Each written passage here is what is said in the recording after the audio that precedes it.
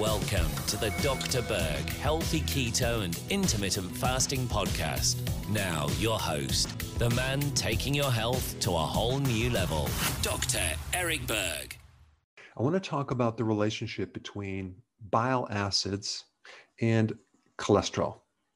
It's really important information, especially if you're concerned about your cholesterol.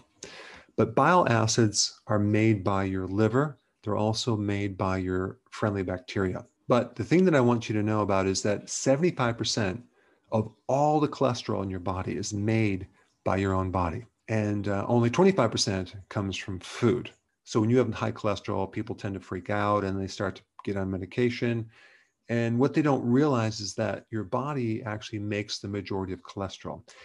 They might not also realize this very, very important fact. Your bile acids are the primary pathway for cholesterol catabolism. Now, what is catabolism? It's the process where your body is breaking down complex molecules to simple molecules.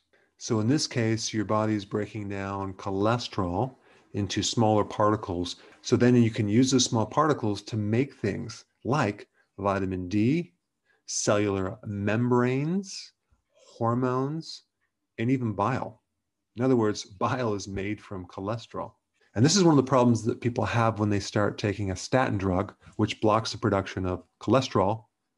And now we have a problem with the production of bile, a problem with the production of vitamin D, and a problem with making cell membranes and hormones. Now, number two, 50% of all your daily cholesterol turnover, which means the rate of being depleted and replaced, okay, like recycled, is controlled by bile salts.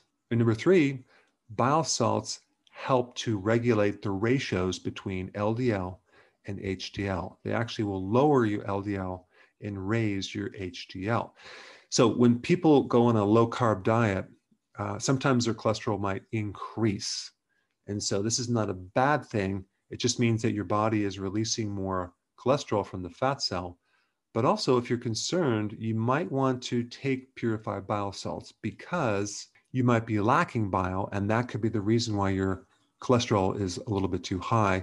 I'm talking about LDL. And if you're not used to eating more fats, you just might not have enough production of bile yet because your body has not adapted. So it's another factor in why you might have high cholesterol. And just so you know, bile salts have many purposes, okay? I just mentioned one, the regulation of cholesterol, but it also acts as a detergent to help break down fat.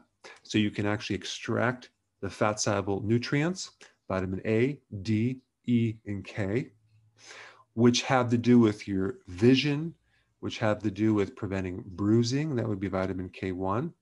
Vitamin K2 has to do with calcium transportation out of the arteries and the joints. Vitamin E has to do with the heart, the pituitary, fertility, and you probably know what vitamin D does. Anti-inflammatory, helps you lower blood sugar, helps your immunity, helps bring up your mood. And bile also can help with supporting a healthy liver, as well as helping you extract the essential fatty acids like omega-3 fatty acids. All right, thanks for watching.